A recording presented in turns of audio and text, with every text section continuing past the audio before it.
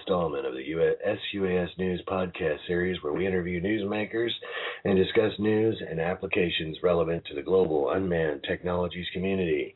I'm your program host, Patrick Egan. Let's say a big hello and welcome to our co-host, Gene Robinson. Hello out there, Patrick on the left coast. How are you, sir? I'm doing good, but actually today's show is live from not so sunny, but very cold, Sioux Falls, South Dakota. That's correct. It's cold out here visiting the Raven Aerostar people. And they have a nice facility, went out there, checked that out. But yes, it's cold, and when the wind kicks up, that adds a whole new dimension to the weather and me missing California. But I'm going back today.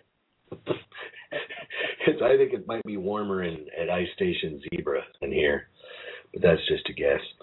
Anyway, so we've got some news on the page today. Yes. I also noticed, I get all my intel from the USA Today, and it looks like in Aspen, Colorado, they're talking about giving an exemption to helicopter drone operators to do real estate and movie producing. Maybe give them an exemption and let them fly, which is kind of interesting because I thought the FAA was going to make those decisions. But anyway, I'll have to look more into that story. I just caught that at breakfast. What about you, Gene? You catch anything? Well, it's not that I caught anything, but I'm being caught up in things. It looks like I've gotten a last-minute call to go out to attend the AFCEA show out there in San Diego. So I will be jetting out that way on Sunday to participate out there. Not so much from a vendor standpoint, but an SME. So I will be out there talking UA stuff and regulatory stuff. So that should be pretty interesting. That was a very late-breaking development for me as of last night. So there's where I will be for the first part of next week. Well, that sounds good. Anything back on the safety team thing? No, I haven't heard anything from them. It said that it was going to be a 10-month program, so it potentially they could be lining out who's going to be there and who's going to participate in it. I would certainly hope that's the case. I've sent my email acceptance, and I haven't heard anything back from them, so we'll have to just wait and see what goes with that. All right. Well, keep us posted.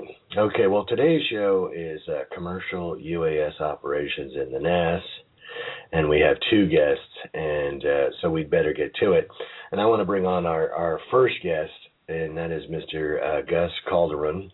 And he has, as you may have linked to the story or not on the front page of the sUAS News, he has applied for an exemption and has a notice in the Federal Register. So what I think we will do without further ado is maybe, Gus, you could please introduce yourself to the audience with a little bio, how you got involved with small unmanned aircraft systems, and then kind of,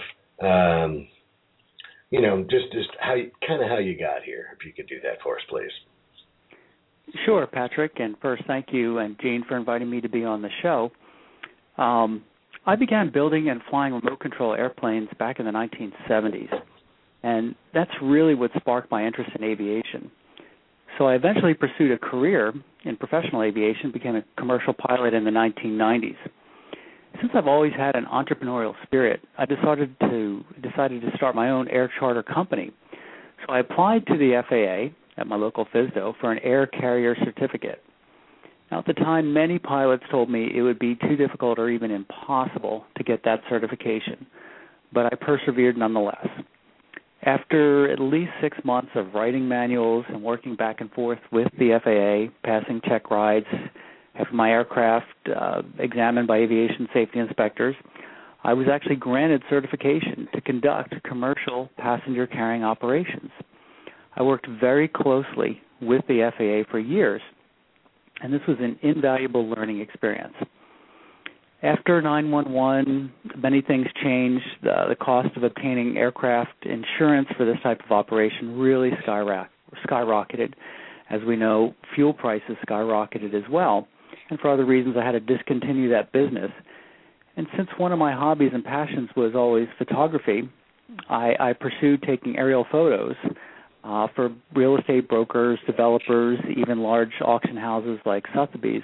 I actually did pretty well for a while. As the cost of fuel and operating an aircraft continued to climb, I really got back to the basics. So I began attaching digital cameras to remote control aircraft and realized the enormous potential of small UAS with the advent of these new electric motors, batteries, and flight control systems. So I recently formed a company, ISIScopter, and we've continued to do research and development on small UAS. And with the new developments in technology, really excited about what the future holds for this field. Mm. Yeah, well, that's again, it's funny. So you were talking about this history that you have with this technology, and it sounds a lot like the history that I had with this technology, except I wasn't running an air charter, but the RC part of it. And I was feeling all the same stuff, thinking all the same stuff. We talk about it being kind of an old timer in this field that.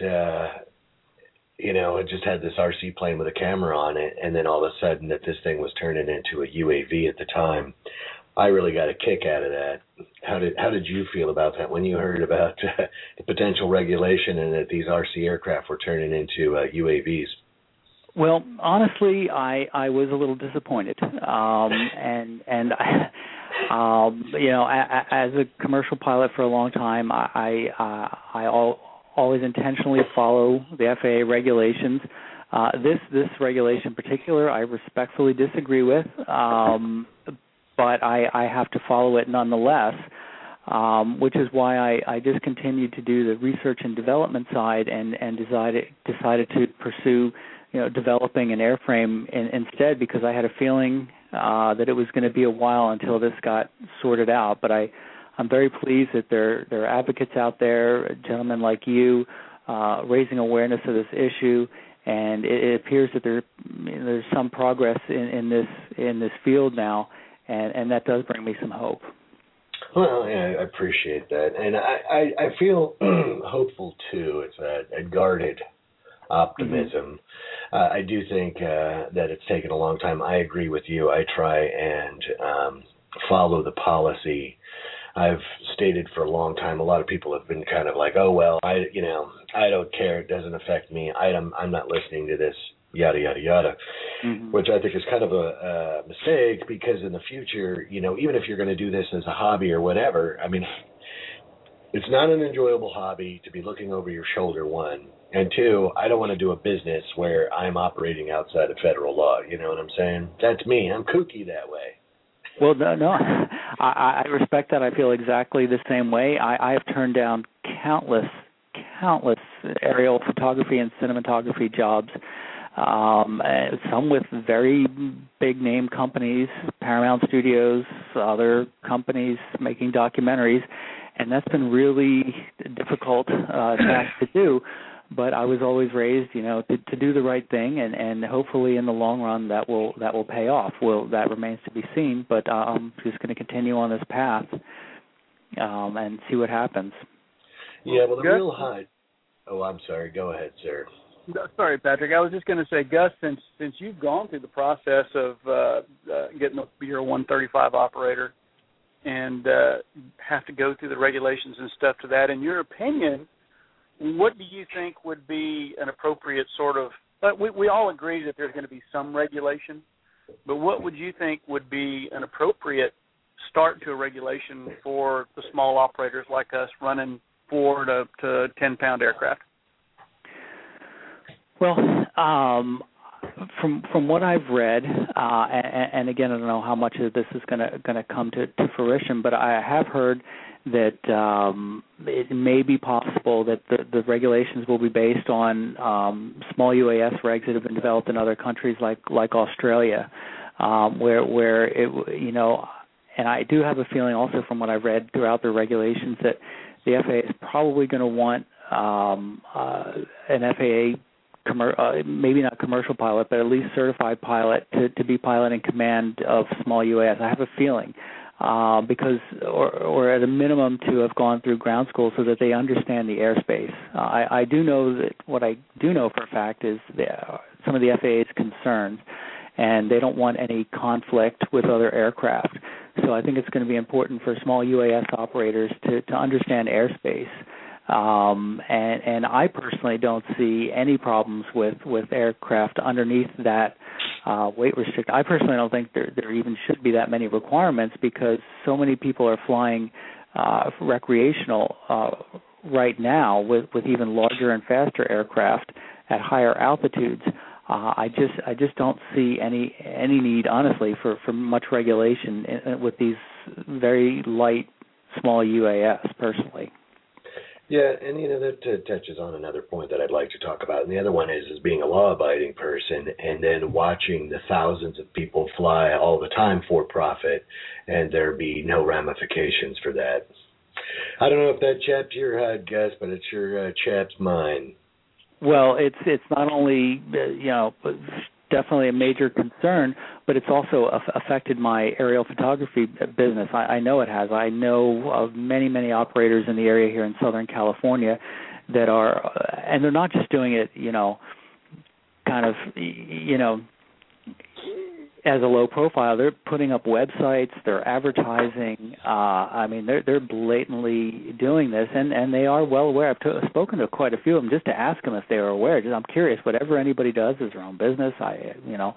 And sure they know. And what I hear most of the time is, hey, a man's got to make a living, and so. That's their choice, and that's what a lot of guys are doing. There are some who don't understand what they're doing, but most of them do. Most of them by now are aware that it is a violation of the FAA docket published back in 2007. Right. I agree with that. I mean, there's a company that's got a storefront in San Francisco. Wow. And, that's all fine and dandy. You're right. I mean, I have people call me and they especially through the years, and they say, could you maybe define this a little bit better for me, but if I stop doing this, I can't pay my mortgage, I can't feed my family. I'm not going to tell you not to feed your family. You could call those people in Washington and have them tell you that you can lose your house and feed your family or, whatever. That's not my bag. Anyway. So I want to, because we've already clicked off about 15 minutes here, so let's get back on track. And one of them, the main reason that we have you on here today is we've noticed that you filed for an exemption and it's in the register. Someone had mentioned this to me, although it was really of no value to me because I'm not running a business or trying to run an aerial photography business for some of the reasons that we talked about. I feel that if I were to, my business is already gone. My investment and all of that, my time and money and the tens of thousands that I spent on that is done. And if I was going to do this again, I would have to start from scratch. And I have all this competition, so I'm in an economic disadvantage. Seems like you've kind of stayed more into it. So what does this mean to you? What does this exemption mean to you? Well, first and foremost, it's bringing attention to the matter, and the fact that it was published, it didn't mean much, honestly, until it got published in the Federal Register last week, and really what it means more than anything to really everyone in our small industry. And I'll read actually the second line of the summary notice in the Federal Register states, the purpose of this notice is to improve the public's awareness of and the participation in this aspect of FAA's regulatory activities. Now, to my knowledge, Patrick, and you follow this way more closely than I do, I don't know if there's been an opportunity in the past for anyone, in the small UAS industry or UAS industry to comment publicly directly to the FAA about commercial operations in national airspace. Is that true, or has there been an opportunity in the past? No, there hasn't, and I would say that I think the February 13, 2007 document was more of an edict, and I still contend that the T's were not crossed and the I's were not dotted, and that they had changed policy arbitrarily. And that would have been a perfect opportunity for them to publish something in the registry. But that's not how it went down. So, yes, this is, to the best of my knowledge, this is the first time. So in my opinion, that's really very, very important. Whatever comes out of this exemption, may not mean that much. It may get denied. They may come back, I'm hoping, with some guidance on the next step to do. And that's just to briefly get back to when I applied for my air carrier certificate. It was a back and forth. I sent in an application, basically a letter of intent, what I wanted to do, and they said, okay, you need to do X, Y, and Z. I did X, Y, and Z. I submitted it to them. They said, okay, you also need to do A, B, and C. And I did that. And it was back and forth. The way that this was described to me, it's a similar process. And I'm hoping that other people have followed suit and are also doing this as well. So at least the FAA knows that there are people that want to do this. I think it's important that they know that this is really, really important. This is affecting businesses. This is affecting people's lives. People want to follow the regulations. So that's one of the main reasons why I did that, to let them know, a legitimate airman, a commercial airman, who had held an air carrier certificate, wants to do this, and that's why I did this and why I'm continuing to pursue this. Right. Well, I think they know that people want to do this because the phone's been ringing off the hook down there for a few years. Mm-hmm. Who knows all of the gridlock? And our second guest, we're going to talk about some of the other stuff because he's involved in some of these processes, and we'll talk more about what's kind of the official channels going on. But to go. I'd like to ask you. When we're thinking about this exemption, and it is up on the sUAS News home webpage, and the title of that is Commercial UAS Ops in the NAS. You can go there. You can look at the registry documents. There were supposed to be more documents that you're looking for an exemption from. It's kind of a read ahead for people listening to the podcast, and I'm sure it'll be up there. You could go look at it. What type of small unmanned aircraft system are you using? Maybe you could tell us what type it is, and then also an all-up weight, so that we can of what you're looking for an exemption to do. Sure. Well, I actually have a number of small unmanned aircraft system that I use for a variety of different research and testing purposes. I have, from as small as a small styrofoam aircraft that weighs 2 pounds that I put, fixed wing. But primarily I'm building and designing my own multi-copters right now that are designed specifically to carry high-end cameras for the film industry. They use very specific cameras up there. They don't use, camcorders or GoPros or any of that kind of thing. And so they need a larger platform to carry these cameras, which have a separate recording deck because they record in RAW and record a tremendous amount of data. And so I've been working closely up with a company up in Los Angeles that develops these. They're called POV, point of view cameras. So I've basically developed a multi-copter platform around their cameras that they have and that they're developing, the Indy Cam, for example, and the Silicon Images SI2K. So that's what I've been doing. The platform is also capable of carrying many other cameras as well because it's larger and very rigid and very stable. It's 1.4 meters motor-to-motor span. So it's a pretty good size aircraft. We keep the weight down using aircraft aluminum, center frame, carbon fiber tubes. So that's what I'm primarily working on right now. Mm-hmm. Well, and I guess a follow-up question to that would be, was this suggested to you, or did you dream this up? I wish I had that kind of imagination, but honestly, I was told this directly from an FAA representative of the UAS Integration Office in Washington, D.C. So this is not secondhand information. In fact, I met several members of the UAS Integration Office at the AUVSI conference in Las Vegas back in August. They did attend that show, and I was exhibiting there along with another company. And I went to talk to them, and I introduced myself. I said I'm a commercial pilot. I have obtained my own 135 certification, and honestly, a couple of the members kind of put their head down. Oh boy, this guy's not going to go away easily. And then one of the reps actually, came up to me and said, "Hi, I'm from the FAA, and I'm here to help you." Did you not? I laughed, and it really broke the ice, and we talked for a while, and I was told by this representative that at that show, they were announcing a new procedure for people to apply for this petition for exemption, and it was previously not available. This is what I was told, and it was to be available now.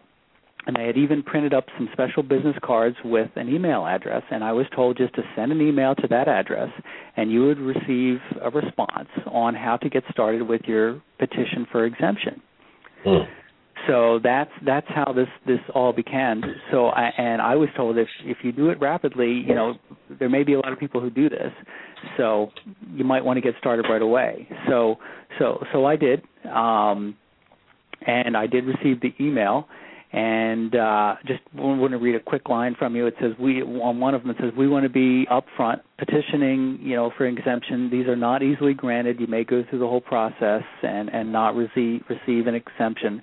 One other thing that I found was interesting in that first response is commercial UAS operations will also need to have a current and qualified FAA licensed pilot with appropriate ratings.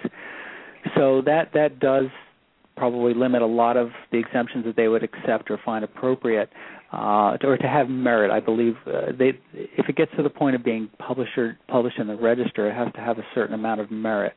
So I think my having a commercial license and being current is probably what helped my petition along to get to the point where it is and being published in the National Register. Yeah, okay, well, that's interesting information, and I think we'll probably follow up on that. I do think, you had talked about, knowing airspace and whatever else, and I think we'll talk a little bit to Mr. Jewell about this here in the next segment, but, if, I might be jumping again, and Jim, you could jump in here, but if this the regulations come out and we're talking, 400 feet and 1,500 feet laterally, I do not agree, especially for aircraft that are frangible and under 4 pounds. I do not think that a pilot's license is something that's warranted. I think personally, and this is my slant on the deal, the envelope is too limited, and it's not like I'm flying point to point from airport to airport. It's easy to get on the interweb these days and look at where you're going to fly, especially in such a limited area. I really feel that that's it's a double standard, and I feel that way too because of the LSA thing where you can just have a driver's license and fly something that could potentially kill people too. But anybody have any feelings on that they'd like to discuss? I think we can all agree on that one, Patrick, because the small guys staying in close, are doing essentially the same thing as the recreational modeler. I think Gus does make a good point, though, that the FAA are looking for credentialed people. They are looking for people that have and gone through the processes that they are familiar with, and I think that's probably the most important aspect of it. Anyone else?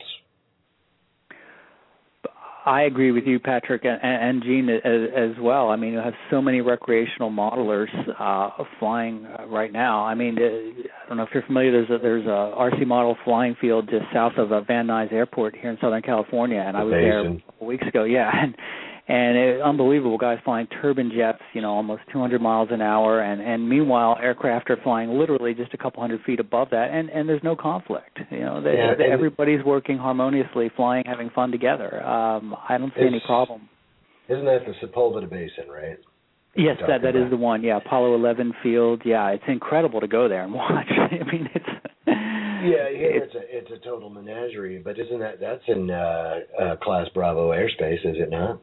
I believe it's in Bravo, and it's also in Delta for Van Nuys. I mean, it's in a very, very busy area. I was there literally DC-3s flying overhead, Gulfstreams, Cessna 152s, and you've got hundreds and hundreds of modelers flying below. And as far as I know, there hasn't been any conflict. People were flying all day long. Everybody got along because, like you said, Patrick, we're flying pretty low altitudes. I mean, even 400 might even be a high for a lot of people doing just simple photography. I'm below the treetops almost all the time when I'm just flying for fun or recreationally, I'm really not above 50 to 100 AGL, and that's not going to cause, and I know this as a pilot and a professional pilot, that's not going to cause conflict with aircraft.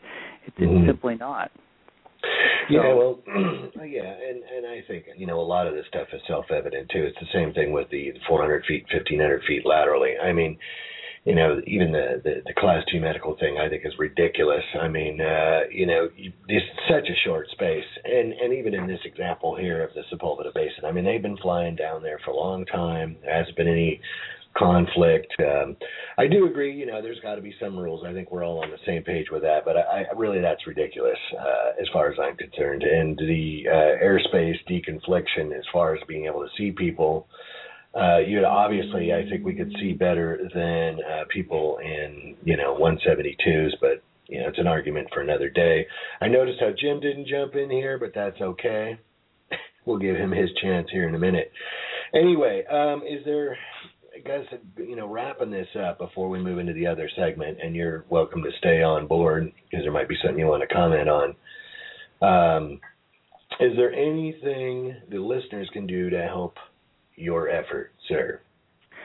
Well, yeah, I think they could help all of our effort if they go to regulations.gov and they could make a public comment on this notice and let the FAA know how they feel about commercial operations in national airspace. All they need to do is go to that website and they reference the docket number, which is FAA-2012-0897, and that'll immediately bring you up to a page where the docket is and the documents, and there's a comment link, and go ahead and make a comment there. It's necessary to reference the docket number in your actual comment so that it gets listed in the same place, and we can all view each other's public comments.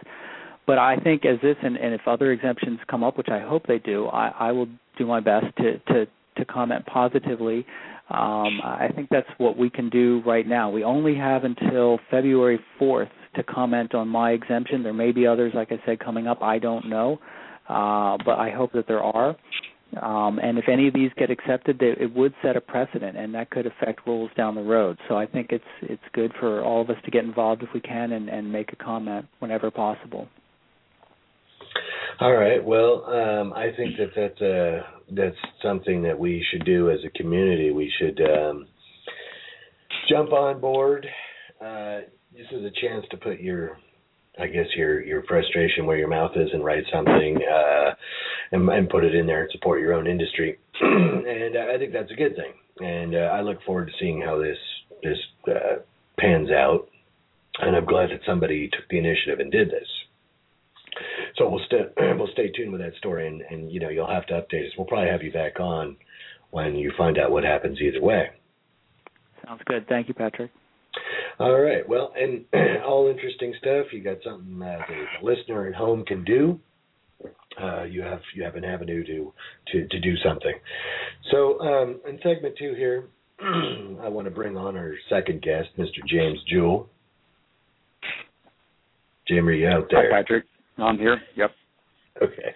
I know Jim for a long time, a few years now.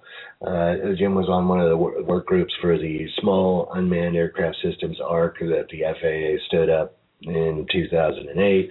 He's been around for a while. He's been working this issue. You were doing some stuff with ASTM, and I don't want to speak for you with the stuff that you were let's say, involved with, because I've seen you around a lot of different stuff. So what I would like you to do, Jim, if possible, is you to introduce yourself to the audience. Again, a little bio, what you've been up to, how you got here. Okay. Thank you very much for inviting me to participate. I'm a scientist businessman. I'm on my third career in UAS. I started out getting a couple of master's degrees, one in organic chemistry and another as an MBA in marketing. Spent the first 10 years in chemistry as a working scientist and in pharmaceutical research management. And then I transitioned into technology management, technology marketing with a company on Long Island, Paul Corp. and I was the vice president of new market development for them.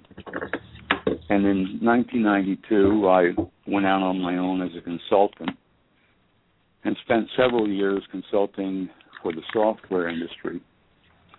And throughout, I have been an advocate and participant in model aviation, and would build and fly large-scale models. And it occurred to me around the turn of the century that these military drones could have immense impact for commercial operations. So I went through a learning curve, which I posted online. In essence, that's what UAVM.com is. It was an information resource, or intended to be an information resource for the industry, so that newcomers, newbies, wouldn't have to replicate my learning curve. And that website now has over 7,000 page loads, averaging about 2,500 a week, and I haven't added anything to it in about 5 years. So I've been a consultant now for the past 7 years, consulted for the Coast Guard, Lockheed, L3, and I'm currently working with the California UAS portal and R-Cube Engineering with their all-weather sense and avoid system. Interesting. So, are you doing any? Are you still doing any work with any of the standards groups, or have you moved away from that because you're busy with other things? I've left an active role with ASTM. As you know, I was vice chairman of F-38 for 2 years and membership secretary for 4 years. But I sort of phased out of that. I still keep my hand in with SC-203, both WG2, the Command and Control Work Group, and particularly WG3, headed up by Andy Zeitlin, the Sense and Avoid Work Group. That when I first came in, I just assumed I was going to, start making money with commercial UAS, and unbeknownst to me, the FAA had no intent of having small UASs flying anywhere in the NAS. So that's how I became involved with the standards group. I felt we had to provide a technical foundation to make the safety case for these systems. Yeah, I agree with you. And it's kind of, doing this podcast, and me and Gene have been doing this since May. The common thread, a lot of the points that you're making are a common thread for most of the people in this community. There are a lot of people that saw that what this technology could do, especially with the electric revolution, as I call it, and what's possible. And, there's been, I would definitely say there's been a little bit of a void with the technical expertise and the empirical knowledge. There was a divergence. Most of the FAA's long-range standards work was being conducted by SC-203. However, they were looking at, Predator-sized, Global Hawk-sized airframes. And it's always been my view that the small UAS has perhaps 90% of the capability for commercial applications than any large airframe can carry. So, and that has been addressed more or less by F-38. And in support of the FAA's FAR 107, which has still not yet come out for NPRM, but that is intended to allow small UAS, as you know, to fly under 55 pounds, under some unknown level, flight level. We're still waiting to hear what the FAA has in mind. And no one can cite that. They've been very secretive about it. So when the NPRM comes out, we'll know what they have in mind. Yes, you're touching on a few points, and one of them is that document is very, very secret as far as only a select few have seen it. I think that they know it is going to be something that is going to be controversial. Well, the recommendations that you guys put together on First Arc, once it became fodder for internal review, I doubt if many of them made it through the cut. Right. You know, the recommendation was to have a simple web-based or web-mediated operating certificate granted. And the small airplane directorate decided, well, they weren't going to give up their turf, so it wasn't going to be web-based, and on and on. So I'd be interested to see what they do come out with. Yeah, me too. I mean, I have to be honest. Even the recommendation that was put out, I wasn't happy with that. There were people inside spiking that thing. I didn't really understand all of the nuances of what was going on in the ARC while it was going on. But, it came to light after, there were different forces at play inside the ARC and the people that were on that ARC. There were so many people on that ARC that shouldn't have been on that ARC because they had no idea how these systems operated. They were, let's say manned aviation people. And all they knew is you're not doing this, you're not doing that. It didn't seem like an open process. Economic vested interests. Exactly. Now, the new ARC that's going on, I have problems with that for the same reasons. If you look at the people on there, I'm not saying that, we got Snidely Whiplash on there and he's totally trying to cut us out of the picture, but there's nobody on that ARC that's looking out for the small business guy. And I've talked to other people just recently who still are espousing that the vendor, the DoD vendor, is really looking out for the small commercial guy and wants everyone in the NAS. I'm flabbergasted to still hear anyone espouse that notion, because that is not the case at all from what I've seen. And they've invested millions of dollars to secure themselves a position in the NAS and in this upcoming regulation. And that's fine. It's business. I understand that. But I don't think it's a level playing field. As far as I'm concerned. And I don't see in furtherance. Go ahead, sir. No, go ahead. Well, in furtherance to making the safety case, the Congress directed the FAA through the Federal Aviation Administration Modernization and Reform Act of 2012 to, among other things, set up 6 test sites. Mm-hmm. They were to have been selected, operational at the first of 2013, and that is on hold now because of privacy issues, which the FAA is not in their charter directed to resolve. I think we can agree that privacy is a topic that's probably not going to be resolved in my lifetime. So why can't we start making the safety case by flying in these 6 sites? Well, I think a lot of this stuff is diversionary myself because, there's already laws on the books for privacy. We've gone round and round on this issue. I think we, as a community, really missed the boat earlier on. I had heard some other scuttlebutt that even with the FAA and the test site thing, we're going to resolve some of these lawsuits. Well, how long is that going to take? Why are we dealing with that? Why are we?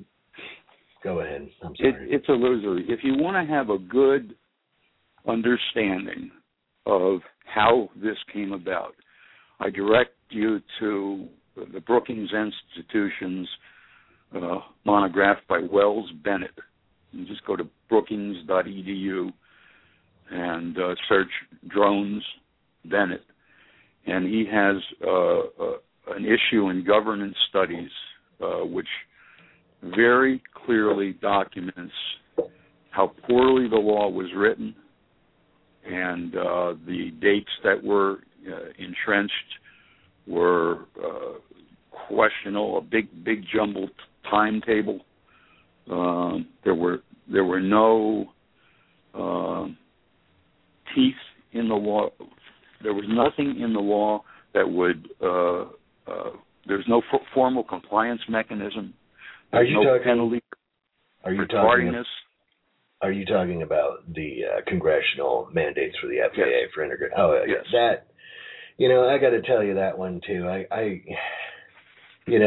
You can't. It's hard for me to get on here and spill the beans, but I'm going to tell the community right now that language is. If you go back in there and read that, it's kind of hard to discern.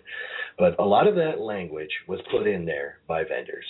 Okay, I saw the language prior to it going to or becoming HR 658, and I had noticed that there were big holes in that. The stuff that was going to be submitted, I said, you got holes in here. You got holes that the FAA can drive a truck through. I equate it to telling a teenager, because I have a teenager, to go clean his room or do some other task without any direction or any consequences for not doing the said task. That's what we have there.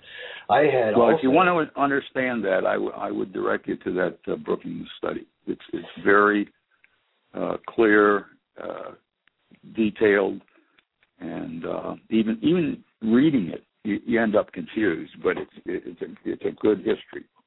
Well, I thank you for the link. I think people should get over there and eyeball that. But I will say that that this effort to me has been one that's been based on business plans of DoD vendors, and it's definitely a reason why things are slow.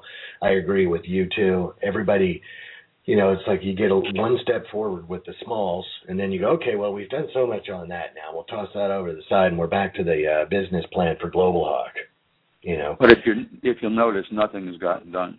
Exactly, because I agree. If we're going to fly Global Hawks around, yes, all the sense and avoid and the commercial pilot's license and all that. Yes, file an agreement. You need all of that for the Global Hawk. Well, we got way off topic. We did get. Unfortunately, I wanted to convey some information about NextGEN ADS-B. I don't think we have too much time left, but NextGEN is the FAA's architecture for the future. Instead of using radars, which have become way too expensive to maintain, the FAA is turning to a GPS-augmented ADS-B system. Right. Among its other virtues, it has great potential to resolve the issues about sense and avoid, and also in one of its implementations could actually assist us in resolving the privacy issues. Mm-hmm. But it is coming, and I would suggest that everyone become more knowledgeable about ADS-B and the wide area augmentation system, which allows GPS to be precise down to about 3 meters. It's a step that we are going to take. The ADS-B is the core architecture of NextGEN, and it's going to impact our industry in a significant way. I think that's going to be another good show for us, Patrick. I think we need to have Jim back on there because he's right, and that's the way we're all going to be flying because it's technology that's available to us down to the smallest guy. Well, two things on that, Jim, and if this is possible in the future. Maybe we could do another show about ADS-B because I do believe there's a lot of promise there, but there were some issues, and maybe those have been resolved. So we'd like to talk about that. The other thing that I'd like to talk about, and maybe you could facilitate this, is possibly having someone on from the RTCA SC203 and give us an update on the work that they've been doing. You think that's possible, sir? Yeah, I think it's possible. They tend to shy away from publicity about where they stand, but I can talk to Andy Zeitlin and for sense and avoid. All right. Well, the command and control is probably yes. The answer is yes. Well, we're down to about 3 seconds, so we have to say our goodbyes, but we'll talk to you again in the future. Thanks, Mr. Calderon, and thank you, Mr. Jewell. Gene, we'll see you next week. Stay warm, Patrick. We'll see you next week. Bye-bye. Thanks, Patrick.